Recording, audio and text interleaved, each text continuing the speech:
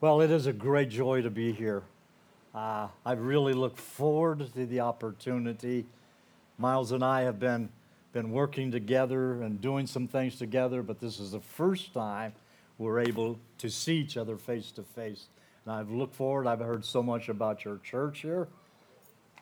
It lives up to all the things that I've heard about it. There's some real energy in this place. I can feel the Spirit of the Lord in our place, and it's just a joy. We had an awesome time yesterday. For those of you who want to be writers, I think we downloaded a little bit for you, hoping that that will take you to the next level and your writing abilities. So today will be a little bit different. And I want to tell you a story. And then I want to preach just a little bit. And I was 26 years old. I had graduated from Bible college. I met my wife in Bible college. My dad had been an alcoholic, electrician, and then he became a pastor. I lived 3 years in Montana. I was a bit of a rebellious young preacher's kid. I guess that's what preacher's kids, a lot of them do. And but when I got saved, and I wanted to go Bible college. I didn't know where I wanted to go, but I ended up in a Bible college in Canada, and that ended up being the right decision that I made. And it was there that I met my wife. But an interesting thing happened when I was in Bible college. So the particular Bible college I went to, Prairie Bible Institute, which is now Prairie Bible College, was more focused on missionaries than developing pastors. So I would say probably 70% of the students ended up going all over the place. And being a young kid as I was, every time a missionary came in, so whenever they came in, it was like, that's where I want to go. And especially when they said Hawaii, Australia, those places, I really had a strong passion to go to those places. And so every time they would come, but then it would just sort of drifted away until this group came from what's called the Worldwide Evangelization Crusade. And they came, and I went to listen to them. There was a small group, I went to listen to them. And that there were 7-point programs around the world. There were 7 places in the world that have not been evangelized by the gospel.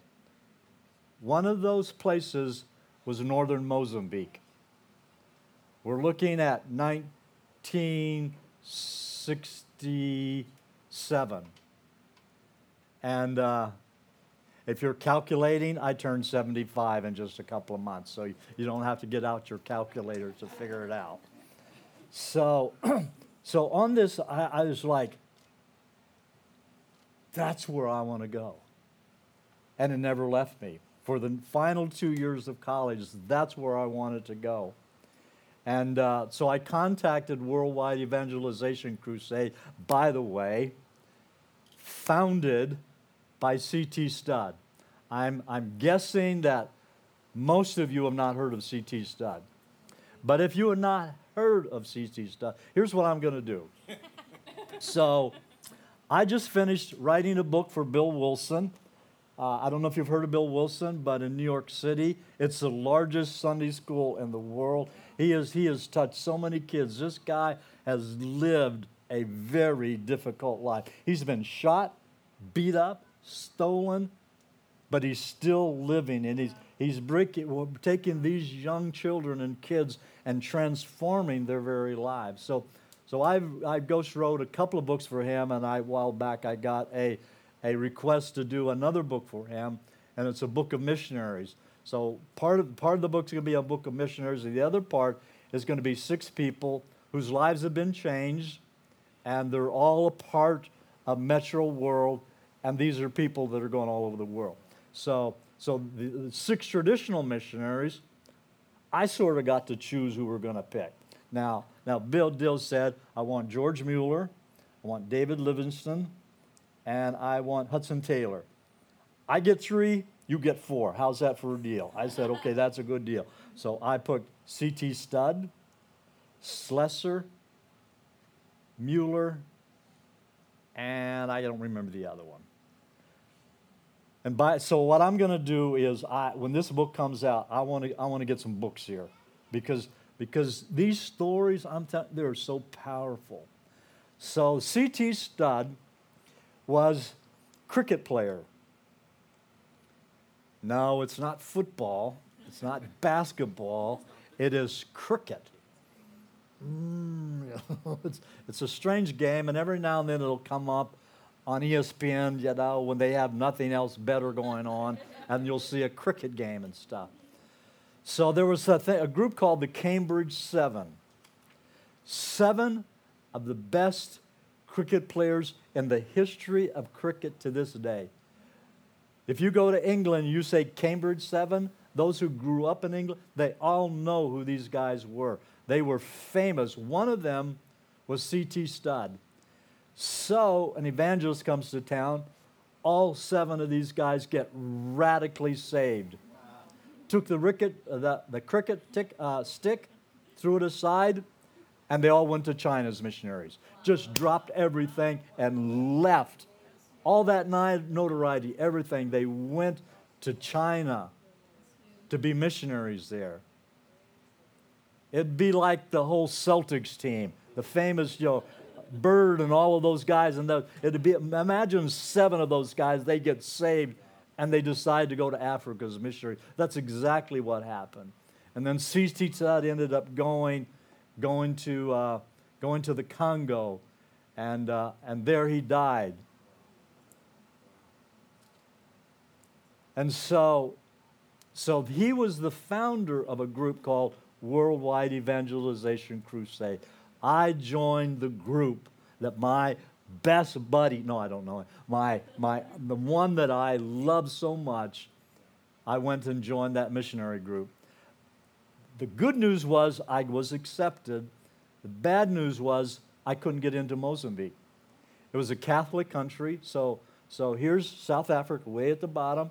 You go around the Cape, you go up the coast of South Africa, you've been there, and then boom, right there's Mozambique on the Indian Ocean.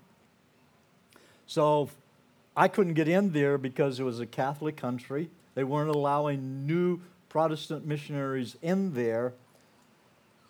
And so I didn't feel like I was ever called to be a pastor, so I wanted to do something exciting. So this boy who graduated from high school in Montana, who went to Bible college in Canada, goes to Philadelphia. And we lived in Philadelphia for 2 years. I can remember the first time when we were put in a story building, the 3-story building here, with 2 other couples living in this small building. And I remember going outside the first time in there, and the guy standing on the corner. I said, "That's the strangest cigarette I've ever seen." What kind of cigarettes are those? Wow, what's that smell like? He said, "Dude, where you come from?" He said, "That's weed." I said, "That's weird. Why are you smoking the weed, man?" He says, "That's marijuana." "Oh, yeah, I heard about that once." So for 2 years, we lived in the inner city. And man, it was a ride for us. And this was the days of the hippies, the druggies, the LSD. That was the drug of the day. So this was from 68 to 70 when I was at Teen Challenge. They had a coffee house right downtown off of Rittenhouse Square, a very famous area and on the weekends, the druggies, 5 college students coming in, prostitutes, all of this stuff are cramming down there. So at 9 o'clock at night when the doors are open, they come flooding in here. I'm going to give you one. I'm going to open myself and share with you. 4 years of Bible college, I figured I'm the man. I know the Bible. man, I'm going to kill, these people are going to get saved. First time I'm there, my table, what do I get?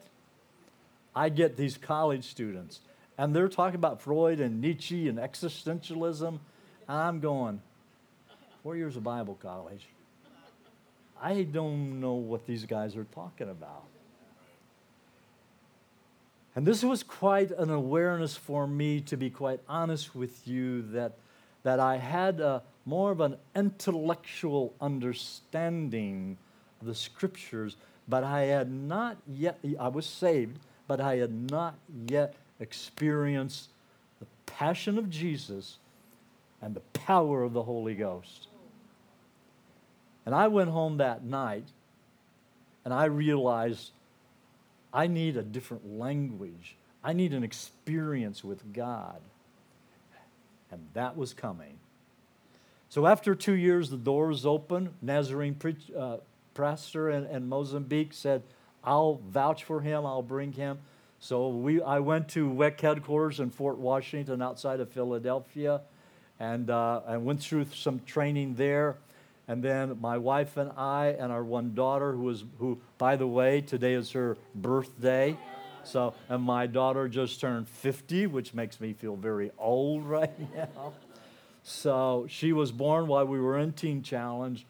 And so we went to Toronto Institute of Linguistics, and there I went through linguistic training, cultural development, and trying to realize, because I'm going into a brand new culture, how do you adapt to culture?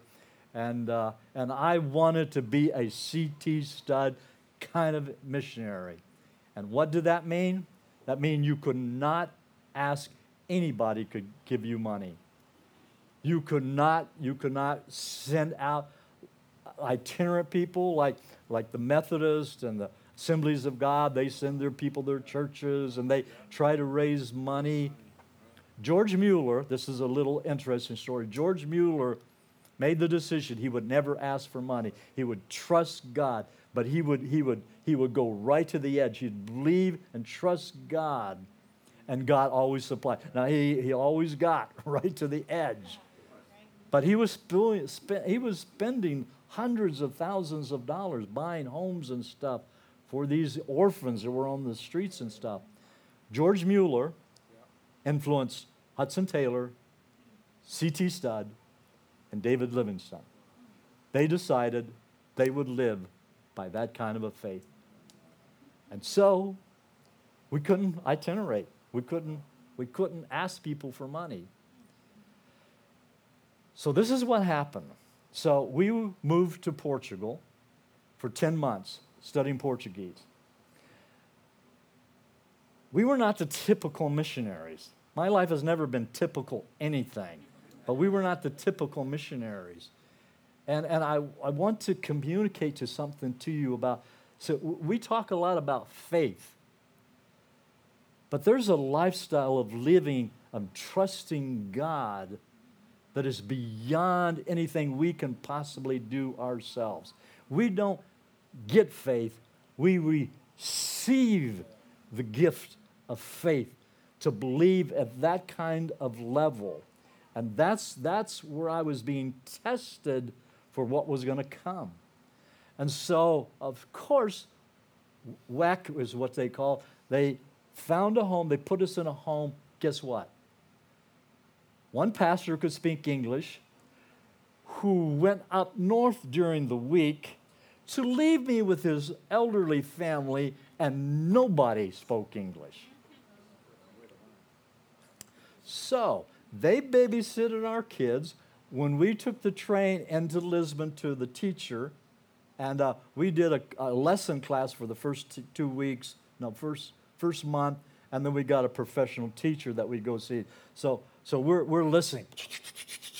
As soon as we went home, we're using exactly what we got. And then after we were there for 3 or 4 weeks, they came up, and because now we're beginning to understand, they said, well, we can't keep any secrets from you because now you're understanding every single thing we're saying. And then so eventually we moved to Reboleda, further south, so we had our own place together, which was really cool. we got associated with Assemblies of God, which was awesome. Their kids came over, and it was so. But here's what we were making: $200 to $300 a month. And we were right on the edge all the time. How we survived this, I have not a clue. There was one time, this doesn't sound like faith, but in sort of a strange way, it sort of was faith. We had zero. I had nothing. And we're waiting for a letter to arrive with money in it. It's not like I knew anyone was giving money, but you always went and looked and opened up. No money, no money, no money. So one day I went into a store before and I saw people were getting groceries and I saw the guys like doing a little da-da-da-da-da. I went over to the guy and says, and I'm able to speak Portuguese now. I said, look, I'm an American, but I'm not an American like you would think I'm American. I'm just a poor missionary. We don't have any money. And I just, do you think I could get some bread and some milk, a little bit of stuff, and then as soon as this money comes, I'll pay? He says, oh, meu Deus. He says, oh, no. You have family, you have no kids. Yes, take whatever you want. Take whatever you want and then come pay whenever you can. Then another time, again, I had nothing. I had nothing. And I could not miss that language lesson. I walked all the way from Rabuleda to that lesson, into Lisbon, up. Lisbon is like, the hills are like, all the way up there, 7 hours to that lesson. I left very early. I come in, I'm trying to, look cool and stuff, walk in there. She says, meu Deus, my God, why you, what's the sweat? You don't look right. I said, well, I just took a little while to get here. What are you talking? I says, well, I walked. She gave me $35. $35 was a lot, by the way. It doesn't sound like much, but it was a lot of money and stuff. So we're kind of learning, and so the great thing is I learned. Now, this is 45 years ago, but I spoke perfect Portuguese. My Portuguese, they did not know I was American. Because the language, because I dedicated myself. I spoke their language, know exactly what they did. And so finally the time had come, and now we're going to get a trip to Africa. At that time, everybody was flying. So by 1971, everybody's flying, except for us other missionaries who are still going by ship. And I'm pretty sure that I was one of the last missionaries to go to Africa by ship. So if you take Hudson Taylor and all of those guys in Slessor, they all went by ships. I was the last one. And so we got on Imperial, was the luxury liner, Portuguese luxury liner we went on, sort of. And I figured we were going to be third level, down at the bottom, open rooms, bunk beds, shared bathrooms, because that's all the money that we had. The guy that was the merchant that was handling our ticket, I told him what we had. He says, this is not good enough for me. You have 2 young kids. You're going to Africa as missionaries. I give you first class. And we didn't pay for it. Now, first class was a little small. So we had bunk beds, so, and then we had a, what do you call it, where the beds that you stretch out like that and you put them in that. So we had it in that, and the bathrooms were like that and stuff. But we were happy. So down we went through the coast of Africa. It took 3 weeks to get from Portugal to Mozambique. We went through the Azore Islands, got to go over there. We came down to Luanda, Angola. We stopped there, drove around the city for a while, actually got some pizza and stuff. We came down around the Cape. We stopped at the Cape. That was amazing. Coming into the Cape and seeing, Table Rock Mountain and stuff, and Robben Island. That was amazing. And then we came around up and landed into Maputo, which it was Lorenzo Marx in that day, because it was a Portuguese colony. It had been a Portuguese colony for 500 years, and they had totally rebuilt that whole country. They were the largest distributor of cashews. If I remember, I want to say something very special about that. So we landed. The missionaries were there. They took us to our home. They had our home, and we were ready to start. So we went to the Nazarene church. We were there. We were working with them to help them.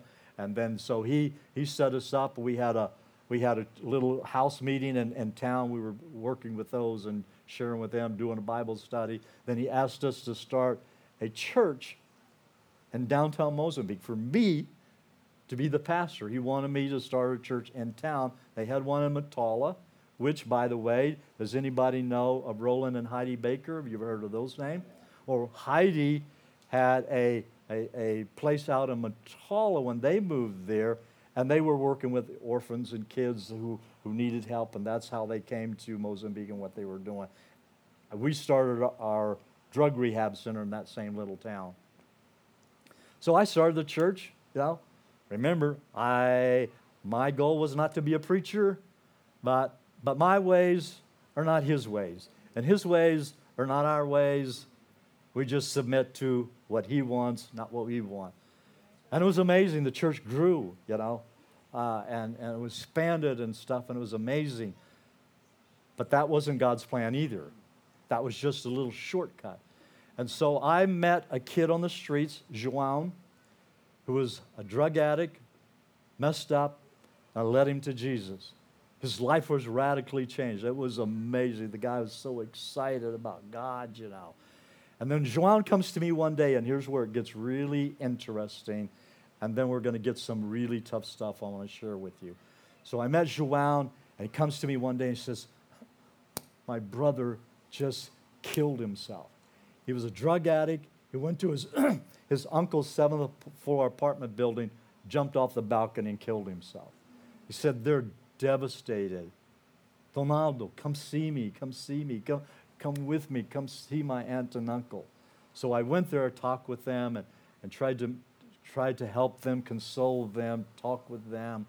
And so I just started telling a story. I said, I really feel bad for your nephew. It's sad, it's tragic. There's other kids out there I know. They're being devastated by drugs. Somebody's got to do something. I started talking to him about Teen Challenge. One of my best friends in Teen Challenge was an ex-heroin addict, a guy that had been on 30 years, pumping, had just wasted his life. He was one of my best friends who had gotten saved. And so I'm telling these guys, I said, here's the problem. I says, the problem is on the inside. It's in the heart. And psychology won't help them. Psychiatrists won't help them. Methadone won't help them. I don't think they had methadone back there. I know that's a big thing right now. They just didn't. I said, but here it is. The power of Jesus can change their lives. If they encounter God, I'm telling you right now, I've seen it happen. Your lives can change. And they're going, that's amazing. So 2 days later, and it wasn't a phone call. I don't know what it was because we didn't have phones or anything. So, but anyhow, somehow he contacts me, says, I'm going to pick you up, and I want to introduce you to a friend of mine. Well, I thought, oh, that's cool. Maybe they have friends who have their kids have drug problems, and maybe they need my help. So I'm thinking, oh, that's pretty cool. So he picks me up in his Mercedes. Yes, these people were wealthy, rich. I could tell by the condo we were in. They had a lot of money. And so he picks me up. I'm thinking, oh, we're going into their neighborhood. But what we're doing is we're getting closer and closer to downtown. And so we are in downtown. I says, where are we going? Oh, he says, that's right. I forgot to tell you where we're going. He says, I'm taking you to the office of the Minister of Health for all of Mozambique. and you're going to tell them your secret plan to change all the young people in Mozambique. Okay, I am 27 years old. I do not have a plan. I'm like, okay. So we're sitting in the lobby, waiting to walk through that door, and I'm praying. I'm saying, what am I to do? And I hear the words, it's simple. Give it all you've got.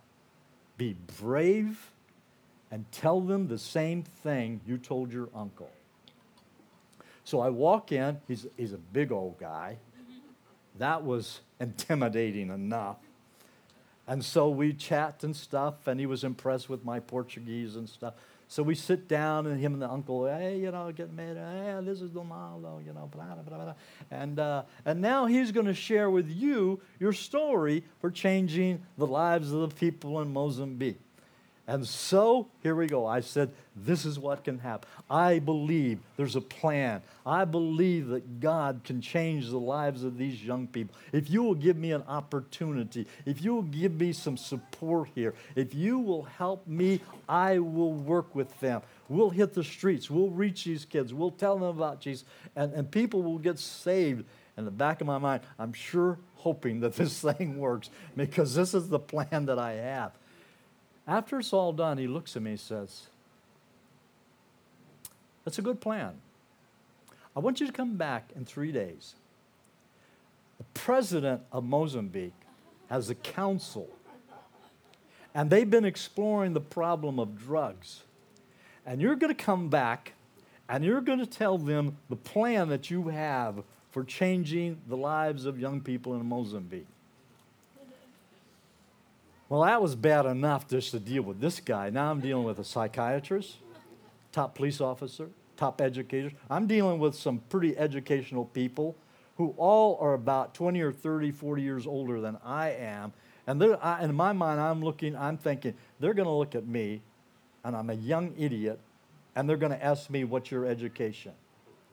Because I had that experience in Teen Challenge when I was dealing with a friend that was in jail. I was trying to get him out, and they wouldn't have anything to do with me because what I know about anything.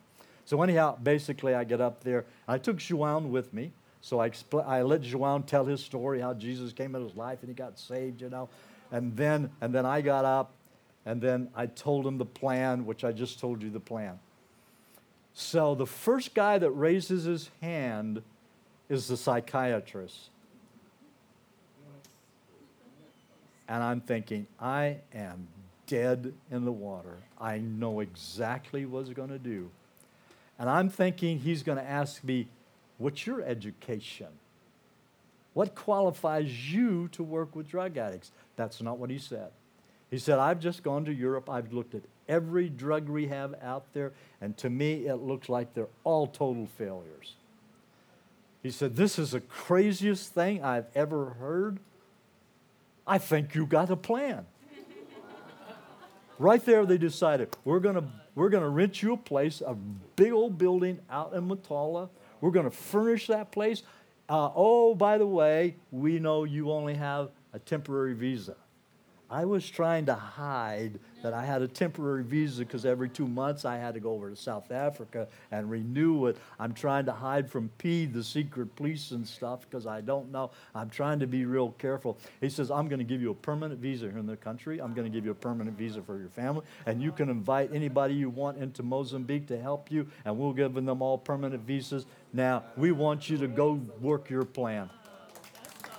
I am walked out of that room. I am shocked, and then it all hit me. The plan. Okay, the plan. Here's what we did. I have a wife, 2 little kids. That's our group.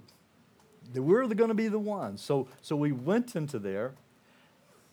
I can't remember part of this when the time frame was, but it was real early. The priest of the local Catholic church. Now the Protestants and the Catholics, Now, it's not like today because Catholics and Protestants get along a little bit better today. But in that country, they did not get along together. So the priest comes and he says, look, he says, I got these kids in our parish. They don't believe in God. They create problems and issues. And we've heard about your little house there. Would you do something with these kids? I said, that's great. So we set up weekly meetings, and these kids came. And so we had the pillows on the floors and everything. And so then we were doing worship stuff because Mickey could play the piano. We're doing worship stuff. We're preaching the gospel, and more kids are coming, and it's just getting crazy amazing. And then what happens is, all of a sudden, two guys show up. Tom Bauer, Salu Daka Indabelli. They had just been, Salu was from Rhodesia, Zimbabwe as it is now. They were in a YWAM camp, training camp. They had been there for a while. Tom was from California. And he was a California dude for sure, ex-druggie, ex-hippie and all that stuff. And they drove in their little Morris Mini. You know, the Morris Minis are sort of famous now, but this Morris Mini he had, there's like holes in the thing, the car. So somehow those two made it. They heard about us and they show up. We said, come on in, we need help. So we got them rooms and stuff, and these guys were evangelists out the kazoo. I mean, these guys are hitting the streets. Top drug addict gets saved. Top dealers get saved. Before we know it, we have 6, 7 kids there in the prison. We have kids coming in all the time in there. And people hanging out, you know, in there. And things are happening. And so then the Catholic Church opens. Bring your kids in, let them tell their story. So we're going from Catholic Church to Catholic Church, you know, and they're doing their thing. And sometimes I made those meetings, sometimes because I was working with the government and stuff, trying to set things up, trying to get everything. Now remember, how much money am I making? It was supposed to be $200 to $300 for our family. Now we're paying for food and for everything that we need. I get a letter from my dad, who's a pastor of a church, and he said, we just agreed to increase the pay that we're given to $600. It is like we hit the jackpot. I mean, it was like we are rich and stuff. And so it was just amazing. The kids getting baptized and all of this stuff is happening. I got to preach in different places, and we're talking to the churches and stuff and reaching out. And then, this is a little bit ahead of the time, but I'm going to share this part, and then I'm going to come back, because now it's going to get really dark for me. This is where things begin to happen in my life. So what I did was I got permission to hold a street meeting downtown. The first street meeting in the history of Mozambique. They never allowed to have any kind of thing like that. So let me just say this, because I'll tell you a little bit more. Up in the north, Frelimo, a Marxist African group, was fighting for independence. It was like a Vietnam War going on. So the Portuguese in the south were fighting the war. Hundreds and thousands have been killed on both sides, AK-47s and bombs and everything, and they're fighting, and so all of that's going on. And so in the midst of all of that, it's sort of peaceful where we're at and what's going on. So what I do is I reach out to some of the people, some of the YWAM people, Youth with a Mission kind of stuff, all of these people. We're reaching out.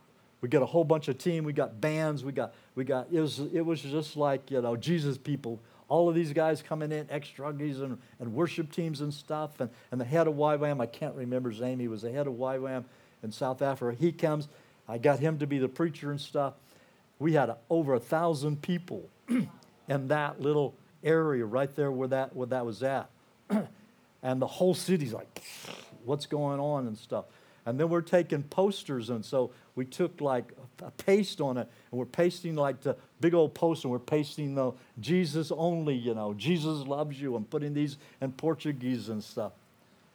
It sounds really cool, but that got me into a lot of trouble. I didn't know it. So then, after Angola, Guinea-Bissau, and Mozambique had fighting the war, all of them for 7 years, and the Portuguese did not have a dime left, and they finally gave independence to all of them, which that meant in Mozambique that the Marxist group were going to march down from city to city. All the people were happy until they took control. So on April 27 of 1975, full independence came. Now, the Department of Health said because of what we were doing, it was a good thing. They wanted me to stay. But the American embassy was, all Americans need to get out of here. Because we cannot guarantee that some of you are going to be thrown in prison. You need to get out of here to find out what's going to happen. So we prayed, and we just believed that God wanted us to stay. Now, I was fairly confident we were going to be okay. I didn't know we would not be okay, but we stayed. And so on June 3rd, I was home having lunch. On July 4th, we were going to go to the American Embassy and celebrate the 4th of July. The kids were all excited. We're going to have hot dogs. We're going to have fun. You know, the embassy gets all these fine, cool things that we have in America. We're going to enjoy that. So on July 3rd, though, there's a knock on the door. Oh, that's probably one of the guys from the center coming over to see me. I open up the door. Nice young African-American man, really good-looking guy, dressed really nice. He says, are you Don Milam? I said, yes. He says, well, we have some issues. I said, issues? Yes. We need you to get in my car, and I'm going to take you downtown, and we're going to have a conversation. And so I got in his car, told my wife, I said, we'll resolve this thing because I'm working with the Department of Health. It's not going to be a big problem. So we took me down. I was interrogated for 8 hours. They wanted to know, were you ever in Vietnam? Were you ever in the war? Do you work with the CIA? Do you work with the FBI? You know, were you ever involved with PED, which was the secret police, which all of us, white or black, were afraid of these guys. And none of this I was doing. But they accused me of counter-revolutionary activity. Sort of sounds cool, but it wasn't cool. And so I was put in a Jeep, 3 guys with AK-47s, taken to my home and searched for guns and weapons. And then brought back to prison, walked through the city prison of Mozambique, walked through that door, walked through up here on the right-hand side, opened up the door, signed my name, and gave me a blanket. And then they marched me through to this big open area. And so straight ahead was 1 block, over here was 1 block, and over here was 1 block. And straight ahead was block number A, went into block number A, walked down 6 cell rooms, and over here to the left, walked in. It was already 10 o'clock at night. The 2 guys that were in there were already in their bed. I got in the bed, put a blanket over my head, and I said, God, what is happening? The next morning I woke up, prisoners showed up. After I had gotten breakfast, which was a piece of bread and something in it, I don't know what it was, but I didn't eat that, but I ate the bread. They took me into their mess hall, made me take off my shoes, got on my ground, and told me to start cleaning the floor, and they're throwing food at me, knocking me around. And then I marched back to my room. Then they put me in a Jeep. They take me downtown, and they interrogate me for another 4 hours.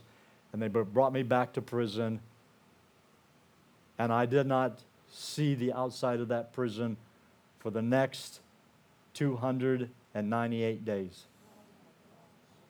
So, first person that met was Senor Cunha. And he was the head of our cell. He was a wonderful person. And he was there. He supported me, and he took me around. He says, you'll be okay, man. Just got to be cool. I says, I'm being cool, man. I'm chilling out, man. I ain't creating no problems or anything. And so then the next day, Clesius who had come from Brazil. He came, and he was put in prison the next day. So he showed up, and he was in Block C over here. And then 2 days later, Salu, my Zimbabwean friend, he came, and he was put over here in Block B. And so we sort of gained together in this area.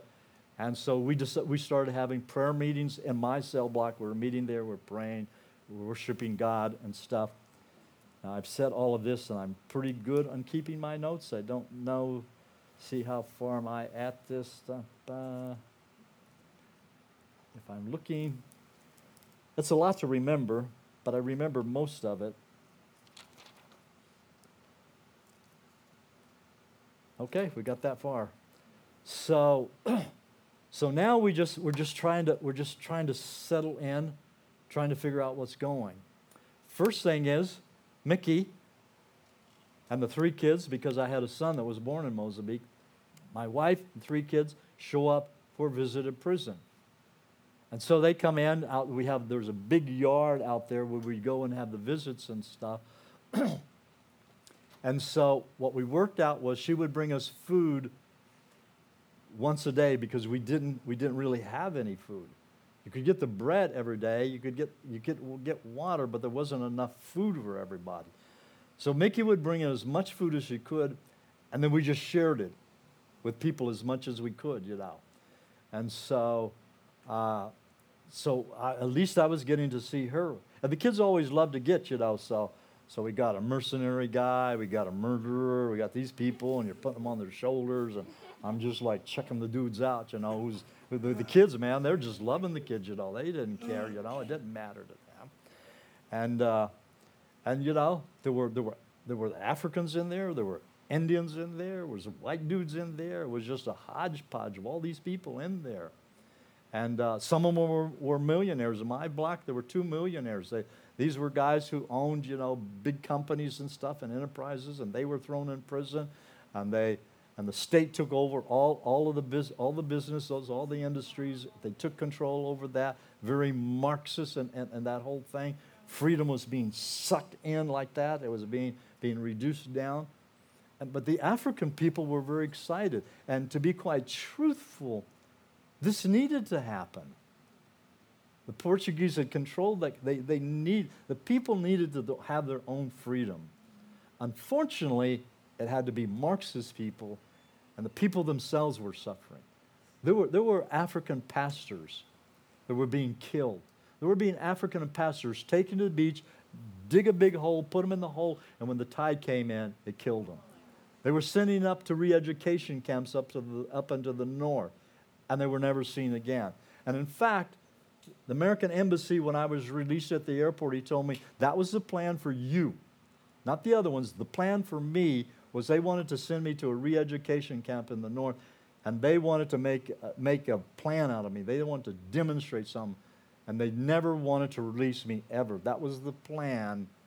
For whatever reason, it never happened. We know the reason why it never happened, because God had a different plan. He wanted me to be a publisher, so I'm a publisher now. But I just had to get through all this crap I'm going through. Crap, it's okay. I'm trying to get through all this stuff that I'm going through right now. And so in some parts it was amazing. I mean, we have meetings in our room, people are getting saved, witnessing to guys. I have, how big, let's say, how many can you get? So let's say 2 bunk beds here, and then 2 bunk beds here. This is maybe the room that we're in. So it wasn't too bad when it was 3, but when it was 7 and 8, and they kept bringing more people in, so the bunk beds are all taken up and 2 guys are laying on the floor. But what do I get? I get 3 ex-special force Portuguese guys that are mean, nasty dudes. I mean, these guys are like this. The guy's like, what are you doing, dude? Man, who are you from? Where are you from? It's like, hey, I'm on your side, man. We're brothers, So here's my plan. I don't know where this plan came from. It's hard to believe it was the Holy Spirit, but maybe it was. In my mind, I says, I am going to make friends with the meanest, baddest guys in prison. And if I'm their friend, they'll look out for me. Because listen, there ain't no way I'm looking out for me. There ain't no way I'm dealing. I don't know karate. I don't know any of that stuff. I'm a preacher, man. I just peace, man. That's all I am. So these guys, they fell in love with me. And they all get saved. It's like, whoa, it's like the Holy Ghost, It's like, this is crazy. It's like, I can't believe this is going on. I'm only 28 years old at the time. When I think about it now, I just cannot imagine all of this stuff. I haven't told this story in a long time. And when I say it, even when I'm telling you this, it's hard to believe that I actually went through this. So, and then they had a Catholic chapel. So because I was the best Portuguese speaker, I became the prison chaplain. I was a prisoner, but I was a chaplain. So we preach, So these guys are all coming. And then another time, so then they're going to have re-education class. They're going to re-educate us. Good luck at that. So they have all these special forces guys, mean, dirty, nasty guys that just want to kill these guys, you put me in prison, So they have a meeting. So you have these guys here, and so we're going to have a Q&A, Is there anything that you don't like? So this one tough guy, he's a mean, bad dude. He says, well, you just tell them in Portuguese, we're going to cut his neck off. The first time we get an opportunity, one of your soldiers is going to go by, we're going to bust him up, we don't like this. We shouldn't be here. And so just tell them. I softened it a little bit in Portuguese because I ain't telling them that at all. So, and they're all wondering, wow, that was pretty interesting. They didn't get mad at all. Yeah, it's just because of the way I talk, they didn't get them upset and stuff. So anyhow, that worked out. Another re-education class outside. They're going at it, and it's, there is no God, and religion is an opiate of the people, and they're going on and on and on. And we're just all looking at, and all of a sudden, I'm looking over here. There's big dark clouds. I'm thinking, uh-oh, here comes Jesus. This big dark cloud, and just kaboom, this torrential downfall hits it. And while he's standing there, we're all running for the inside and stuff, and that was the end of that. And then there was another guy. This is my favorite story. So this other guy, he's sitting outside. You probably don't believe this story at all. You think I'm just making it up because it does sort of sound like they're making it up. But I could see these guys. I can't remember what my wife asked me to do 2 hours ago, but I can remember this really, really well. It sort of stands out in your mind, So there was this guy, like scars on his face, a bad dude, and he had a lawn chair. He's the only guy that has a lawn chair, so I think he's special, So when they opened up you could go outside and there was a soccer field and stuff, and guys would walk around, and some of the special forces guys did their exercising and stuff, and then other people just walked around to get a little bit of exercise. So I figured, that's the meanest, baddest guy. I think he's the one. So I go over and sit by him, and hey, my name's Ronaldo. How you doing?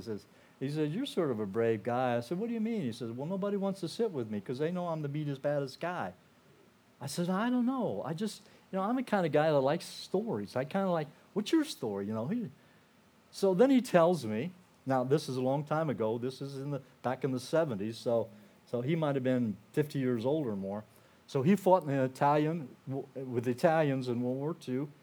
He was captured and put in a prisoner of war camp in South Africa, and it was there till the end of World War II. When he came out, he started dealing in drugs, underground casinos and stuff, and then he moved to Mozambique. He started an underground casino. And guess who were the big boys who watched over the underground casino? It was the 3 boys that were staying in the special forces guy. They were the guys that were working. So they all got busted and put in prison. So I get their buddies, the guys that are, taking care of the underground casino, and this guy's the big guy. So he's telling me a story, whacking people, killing people, you doing drugs, you take my drug, I'm whacking, we're whacking. So that we had some interesting conversations. So then a few days later, somebody comes up to me and says, hey, you know what? You're friends with that guy, aren't you? Yeah, interesting conversation. He said, well, they put a word out. If anybody messes with Milam, it's going to be a serious problem for them. Nobody touches this guy. Now the word had gone out because my dad knew about it, and there was an organization, I can't remember the name of it, out of Canada, but they had a little bracelet, and they were for Christians in prisons in foreign countries. And they had a little bracelet with my name on it in prison and praying for me to get rich. So there were thousands, hundreds of thousands of people praying for us and stuff, for all of us. Not just me, everybody else that were my friends that were there and stuff. And so all the letters are coming in. Did I get any letters? I didn't get any letters. My wife is sending letters to me, trying to communicate. My dad, the church is doing it. Everybody's sending no letters. So all of a sudden one day, one of the guards comes in. I said, I got some letters here. That dude over there, we ain't messing with that guy. He says either you give his letters to him or I'm going to kill somebody here. One of you guys are going to get whacked, So then I got all these letters. It's like, sounds unreal, doesn't it? It's just like crazy. And so I'm laughing, but it wasn't funny really at all. This is not really that funny. It is now. I feel really good. It's a cool story to tell. So anyhow, that's going on. But when I first came into prison, there was so much fear. It's just like I'm never in a situation like, how am I going to survive this? What am I going to do? And it was about maybe 15 or 20 days, I'm kind of in the grip of anxiety and fear. And how am I going to get through this? I don't know how I'm going to survive this and what's happening. Where's God? God has disappeared. So God, you call me to Mozambique. You're doing this supernatural miracle and all these things of the plan that I have. Well, you gave me the plan, and these people are getting saved. And now look at me. I'm in prison. What's happening? Where are you at? What's going on, God? It was almost like there was an eclipse of God. It was like a big cloud went over. God disappeared, It's like, where's he at? What's happening? Why? And then there was something on the inside of me. It was changing. There was I call it an energy. It's a power that was happening in my life. Was my introduction to empowering presence of God's grace. You see, God gives us grace. God enables us to be able to do things we cannot do. God enables us to do things. God makes us, this is my favorite phrase, God makes us bigger than we really are. You think that preacher's a great preacher? It's got nothing to do with him. It's got everything to do about the gifts. God empowers us. He enables us. He gives us favor. He gives us anointing. He brings us to the place and he makes things grow. It's all about God.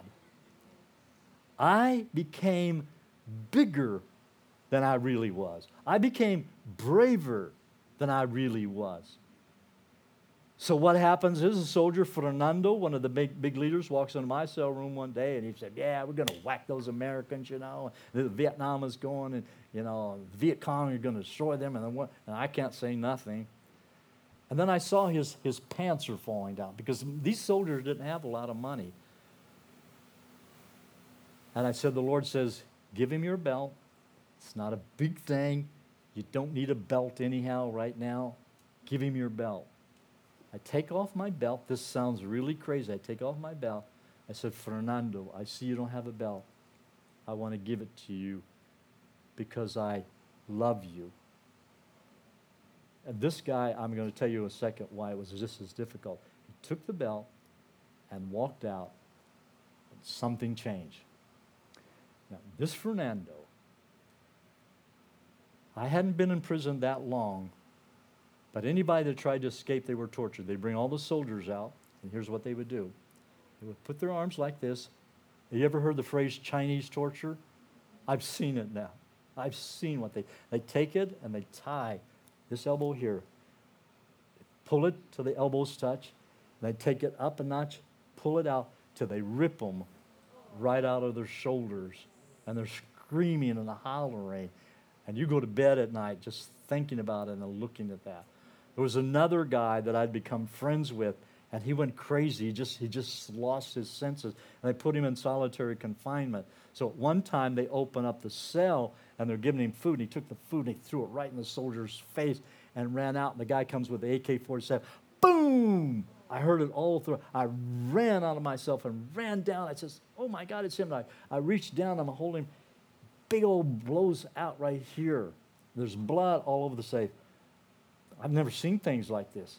So I'm just praying for him. They took him back to the hospital, sewed him up, brought him back and put him in solitary confinement. A few days later, somebody comes in, and I can't remember his name, says, come in and see me. And so I came and see him. He says, would you just read the Bible to me? So I went and I would read the Bible to him every day. He came into his right mind. He was healed. And God just touched him. I'm like, I can't, wasn't me. I'm not saying that. There was just the power of God that I'd never experienced before. This Bible college kid who thought he knew everything, now I knew nothing, but I knew him who knew everything. And he was downloading information. He's downloading insight. He's downloading secrets to be able to walk through those difficult times and stuff. And then another day, and the power's there, the energy's there. Another day, the soldier comes and picks me up and says, come with me. And then I follow, and there's 6 other guys with me. And they take me out in the patio, close the door, and there's only us 6 guys. And we've just walked outside, maybe about 6 or 7, maybe 10 feet out, and we're all given a shovel. And we're given a shovel, and we're told, dig a hole. Dig a hole. And we did that. Of course, it's sand. It's easy. So we did that for 2 or 3 hours, and we have maybe 4 or 5 feet like that. Everybody up. Stand up behind. So here's the hole. So we're standing like that, and there's the hole. Standing behind it. Our backs to the soldiers with their AK-47s, and we're hearing the click behind us. And we know in just a few minutes, those guns are going to go off, and we'll be laying in that hole, and they'll throw it over. So I'm just standing there, and I'm saying, I'm coming home, Jesus. The courage was there. I says, if it's here, it's here. If this ends here, it ends here. My family will get through. I will stay through it. The power of grace. Grace empowers us. If we can tap into the power of grace, it's not God's riches at Christ's expense. It's not some kind of cool little thing, you know. Grace is an empowering thing. God has given us grace that we might be able to accomplish the things He's called us to do. And so it's making me bigger, braver than I really was. And I stood there that moment, and the soldiers started laughing. They said, we don't like your hole. Fill it up and get back in your cells. We might do this another day. So back in I went. So I'm thinking, I'm going to reach Fernando one way or another. I'm going to reach this guy. So I've already made some progress. Now, I'm sort of embarrassed. But look, it's God. So what am I going to do? If God says to do this, I just do it. So I noticed Fernando liked to smoke cigarettes. And I noticed that he, you know, because I'm observing, I'm watching everything for opportunities. And I noticed he's always asking people for cigarettes. So I told my wife, I said, hey, just be cool, but would you buy a carton of cigarettes next time you come, because Fernando's always at the gate letting people in, just buy him something. This is important to him. He'll enjoy that, you know. I hope he doesn't get cancer and die. That's not my idea at all.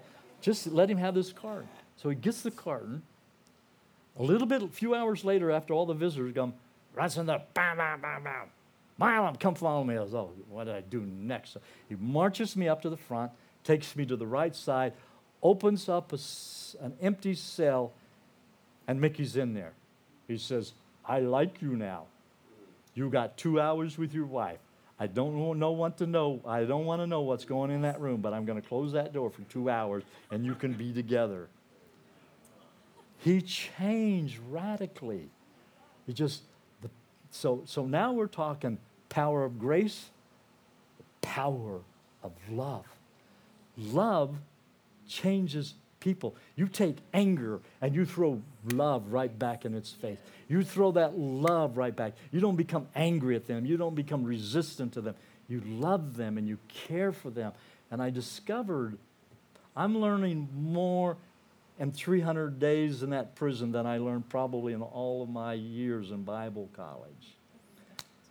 So in December, 6 months later, my home had been robbed.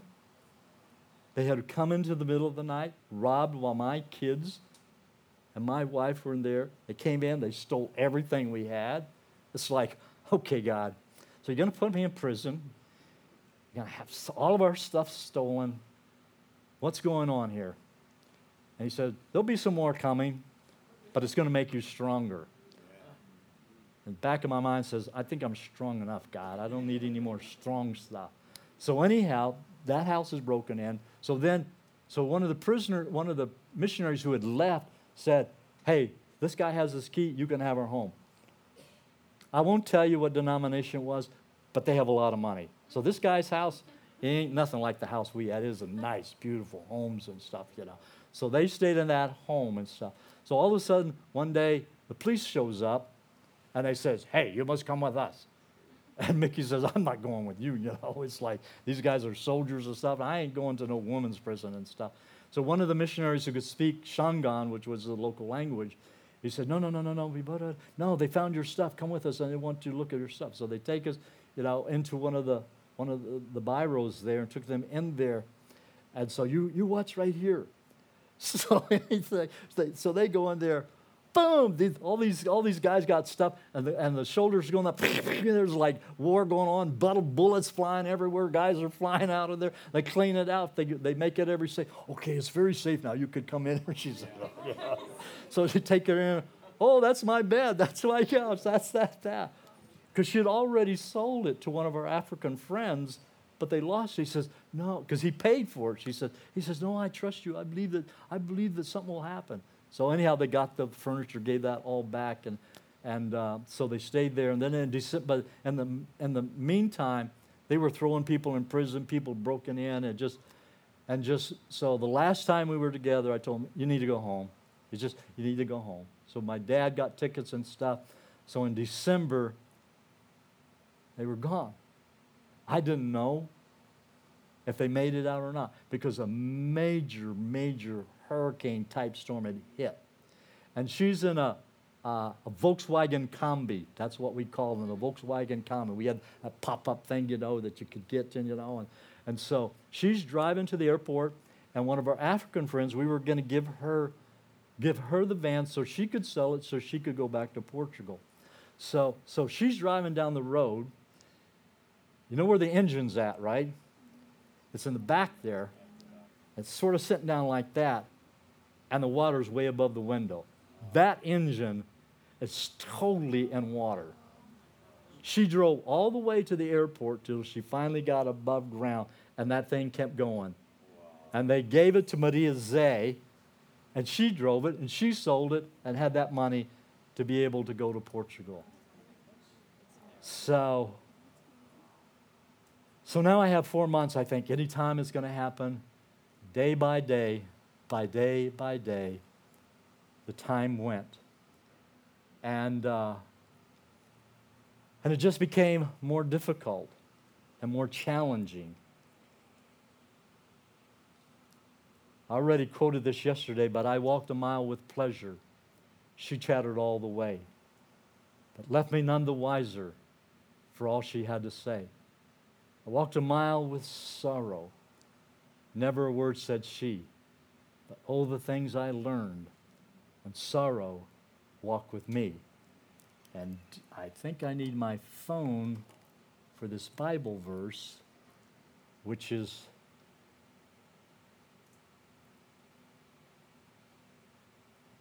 it here? Okay. Does somebody have Psalms 13, verse 5? Does somebody have a Bible, Psalms 13, 5? I can continue the story, and then if you can just read that verse for me. So, as soon as you find the verse, so in the midst of this, I'm struggling, so one day later, because now there were some of the Africans that were getting food to us. So Mickey had talked with them, and now they had taken her place, they'd given her money, and so they were sending food. So I get a bunch of bananas. Oh, that's cool. We love bananas. And so we're opening up the bananas and sharing. So I took mine and peeled it back, and underneath it said, "We're safe at home." She had made it to the airport. She just wrote that note, and that was the only way to get message into it. Do you have that? So, verse number 5, read that.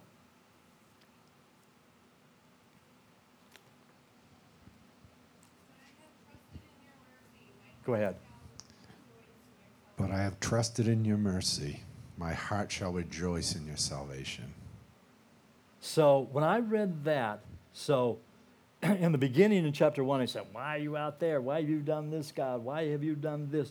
But he said, and one of the verses says, "But my heart shall rejoice," because one says, "You have saved me," another one says, "You have set me free." This was like about 30 days before my release. I'm thinking, I believe that.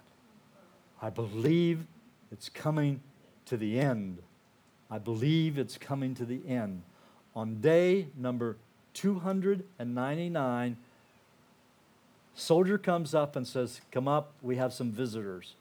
I never got visitors that were allowed to see me. And 299 days, people came from South Africa trying to see me. They were never allowed to see me. So I got to open up the door.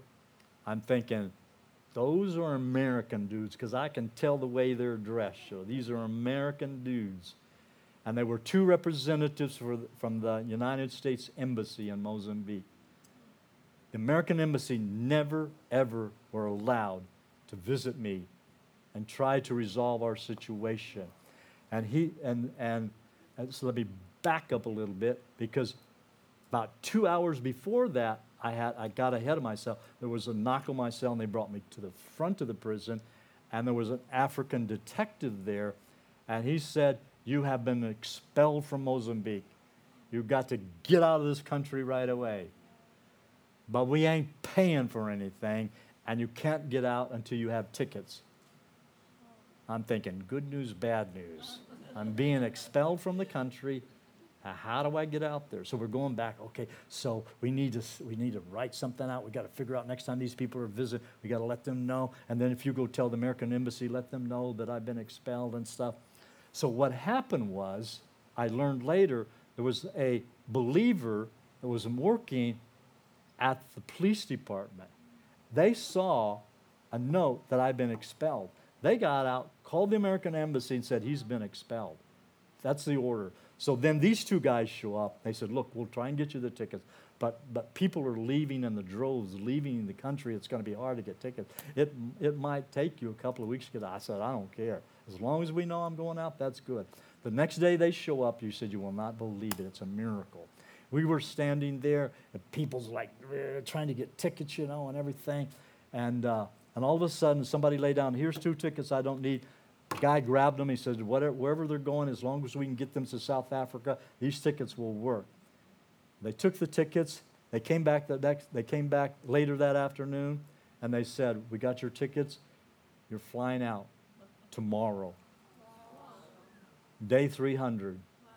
So my friend Clesius, my Brazilian friend, he was depressed because he was expelled also. And then same thing happened to him. Same thing with the tickets.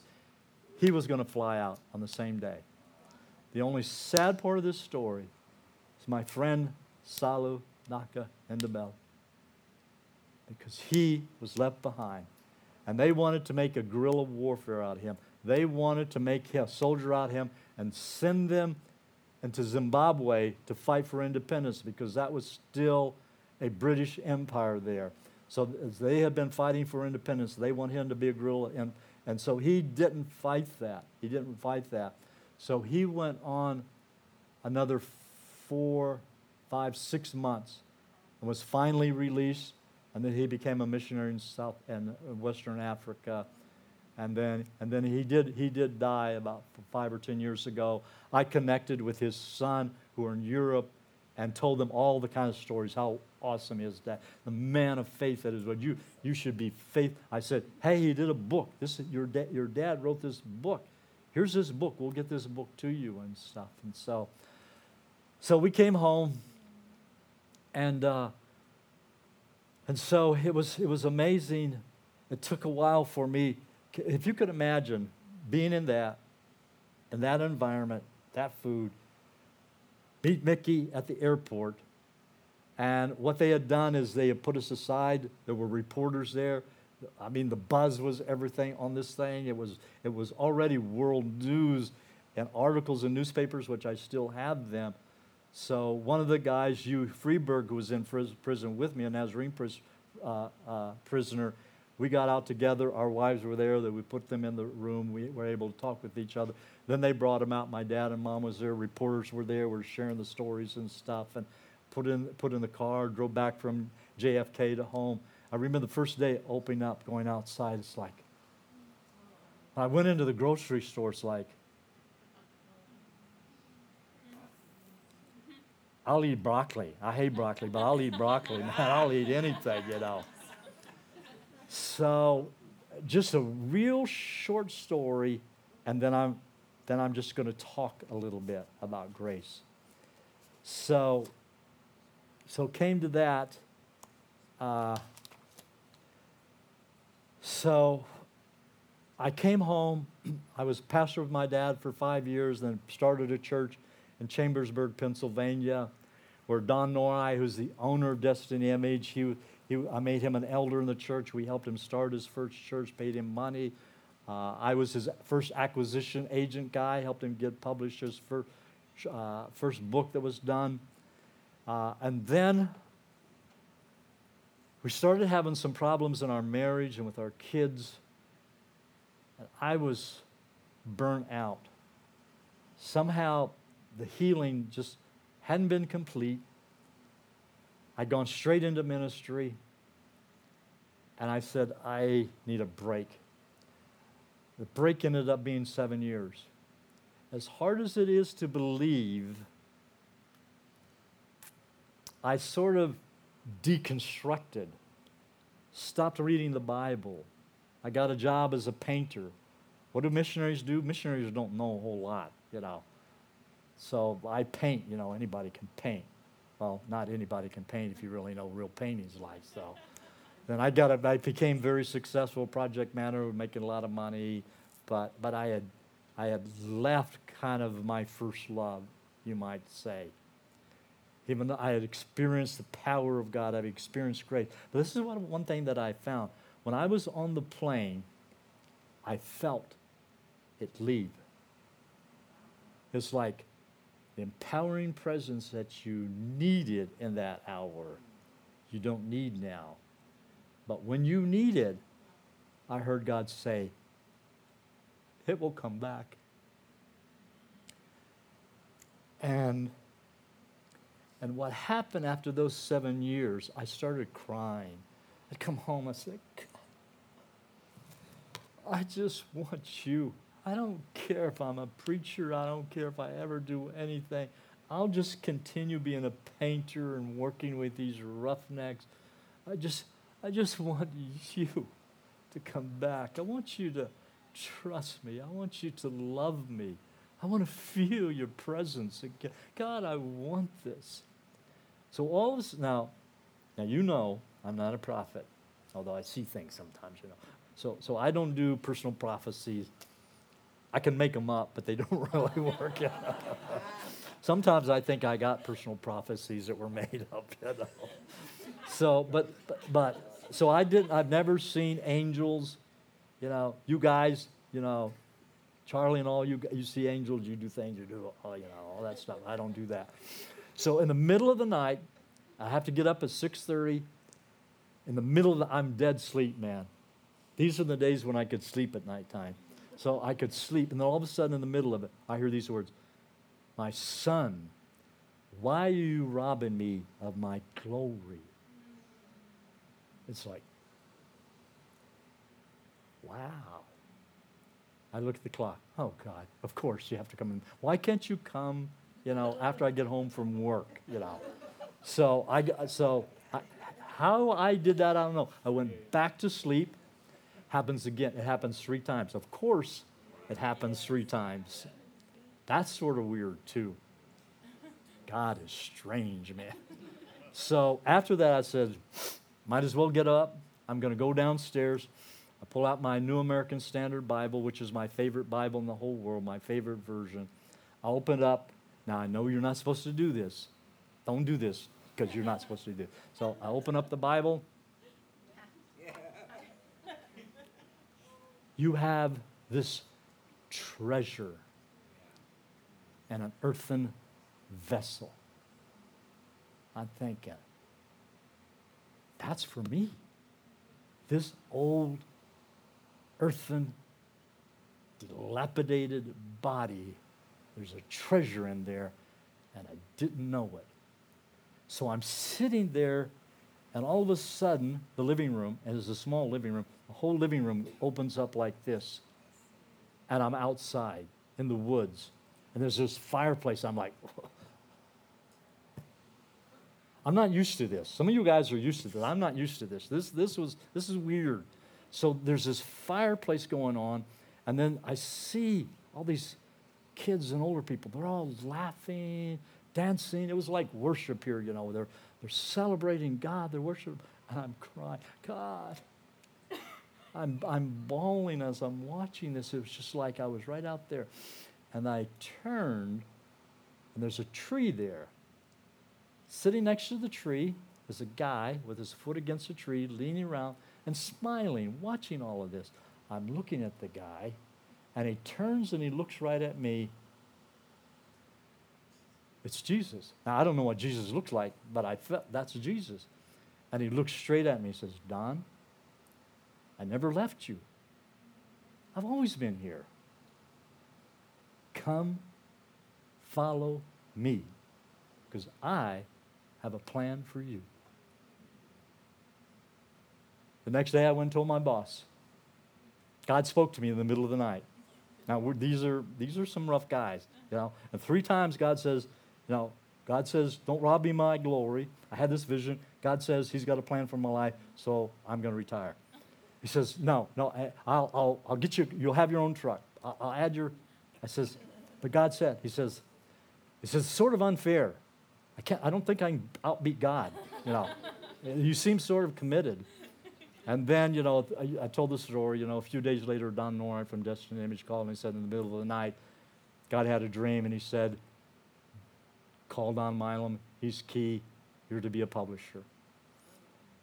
So the life has changed, but so 1 dark night, 2 dark nights, 1 more dark night.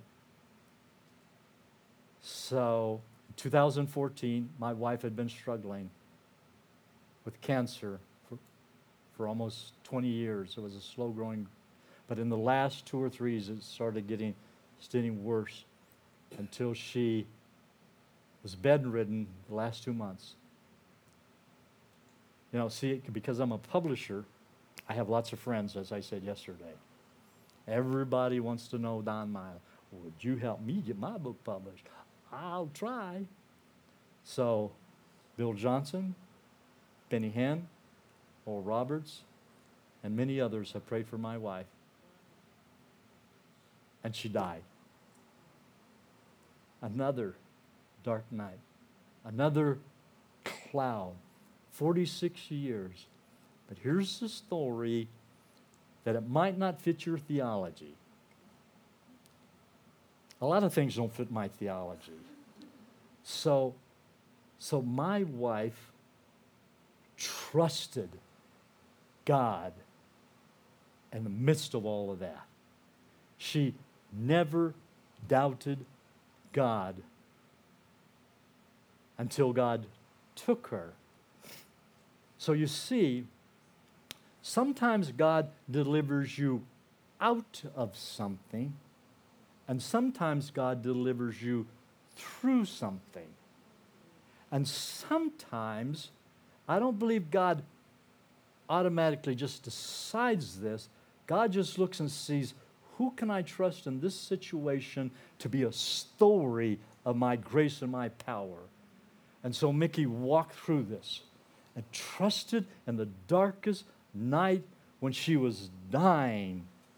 She trusted God. So some get a powerful testimony. God can heal. And some get a story that God can deliver you. God can make you strong and walk through the most difficult thing you could imagine. That is the power of grace. You see, grace has two wings. Now I'm going metaphors on you, similes. Grace is like the two wings of an eagle. And one of them is outrageous, scandalous, radical, unconditional love. And the other is an empowering presence, a power that enables you. So imagine that. In any situation, I believe that the power is always there. That God's always there when you feel rejected, when you're going through suffering and pain, when you feel like maybe God has rejected you, when you feel like there's a cloud over you. But the fact is that the clouds always disappear. Rabbi Akiba, right after the destruction of Jerusalem, they gathered all the rabbis together and they said, what are we going to say to the next generation? Because we believed God. We believed the Messiah coming. He was going to establish the kingdom of God in the earth. And now they've been destroyed and the Jews have been. What are we going to tell to the next generations in the wrestling? And Rabbi Akiba said, this is the answer. God has not abandoned his people. God has come and he's entered into us. He's come into us. And he stands with us and he sympathizes with us. He cares for us.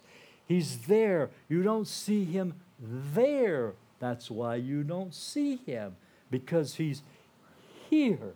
Christ in you, empowering you, manifesting you. There's a story there during the Holocaust. A young boy is taken and put on a platform, and a rope is being put around his neck, and all the Jews are watching him. My God, one of them yanks out, where is God? And another Jew says, that's God on that platform with a rope put around his neck. That is God. That's Jesus. He's there standing with that boy and comforting as he breathes his last breath and takes him through the portals of heaven to be with his Father. So I don't know what you've gone through in your life. It might not be as dramatic as my life, but it doesn't matter. My story is no better than your story. So whatever you've gone through, if you've gone through a divorce, if you've gone through abuse, if you've gone through sickness, if you've gone through trouble, if you've gone through rejection, if you've gone through things that people have said against you, if you've gone through things you don't feel like God is there, what he's there, I want to tell you today that God's grace is there. He's there. He loves you. He cares for you. And if you open your spirit, he will empower you. It is the presence of God. I love the presence of God as we were singing today and worshiping. The presence of God empowers me. When the presence doesn't feel there, I've gone through some difficult times physically, and sometimes I wonder, where's he's at? But I know he's always there. He's always with me. He will empower me, and then I determine that I put on my grace suit. Then I get strong. I said, I'm going to walk through this thing. I don't care if I have AFib. I don't care if I have a bad knee I've gone through. I don't care if the things I have and deals with and stuff, my heart issues. I'm going to be strong. I'm going to walk through this. Lots of people are praying for me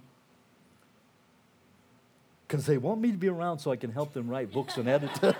So they're all praying for me. So I don't care. I got a whole prayer team, they're just say, oh, come on, Don, hang in there, man. We're praying, man. You got to go. We got 5 more books that we got. You got to make it to 90 years old. Yeah, you think you can make it 100? Well, I don't know.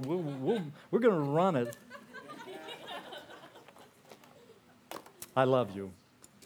And I just pray that somehow you feel that my story, somehow you can identify with it. And that in any moment, at any place, it's always there. It's always available. Sometimes you go through life, and you're cruising along, no problem. You he's there and stuff. But other times you really need it. You need something to be there. It's always there. If you just trust him, just be there, he'll come. He'll touch you. Empowering presence, radical love, unconditional. Spurgeon talked about cheap grace and grace that costs something. Grace is not a license to sin. Grace is an empowerment that makes you to live a holy life that manifests his glory. Amen. I love you.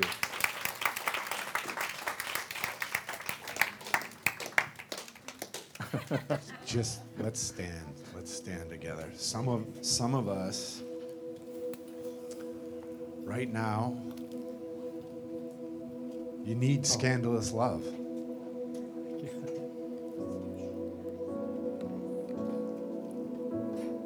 Thank you. Just raise your hands up to heaven, really. There's something that Don has released in the room because of what he's been through. See, we don't understand the scandalous love. We don't understand that part of grace. That he's continually pouring out his love to us, even when we feel rejected. And some of you need this empowerment that empowers you to do everything God's called you to, but never forgetting about the fact that love wins in every case.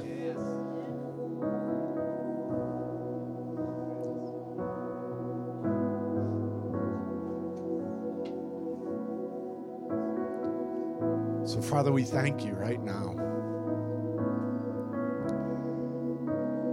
Lord, I ask that you just release. Lord, I receive. You just receive right now. I receive this incredible grace, God, that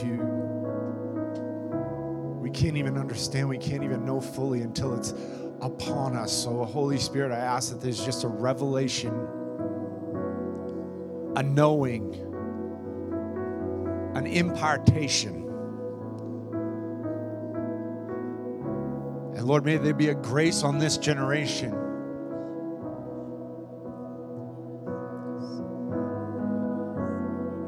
to just completely fall in love with you, just give ourselves completely to you.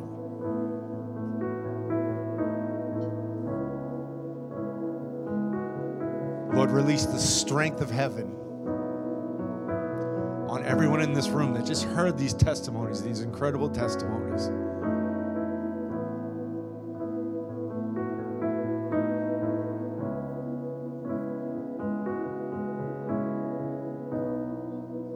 Father, we thank you.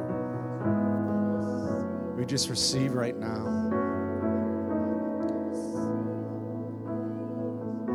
Thank you for your grace on Don's life, Lord. I thank you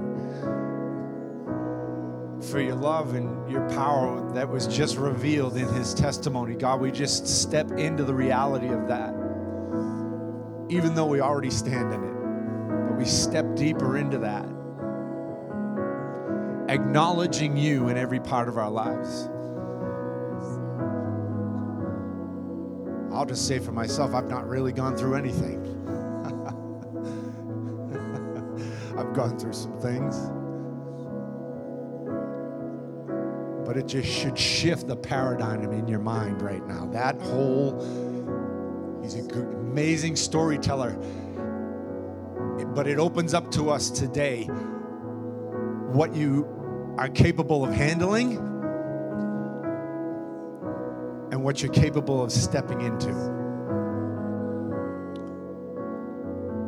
And so, Father, we release, we step into it, Lord. We receive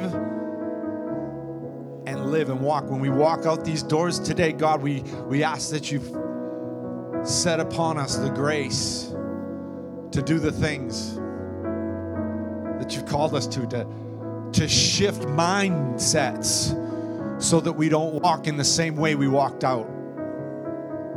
The same way we walked in, we walk out of here differently because we have a different understanding of your grace, your love. The scandalous love, scandalous. Not having any understanding. Too good to be true. But we receive it right now.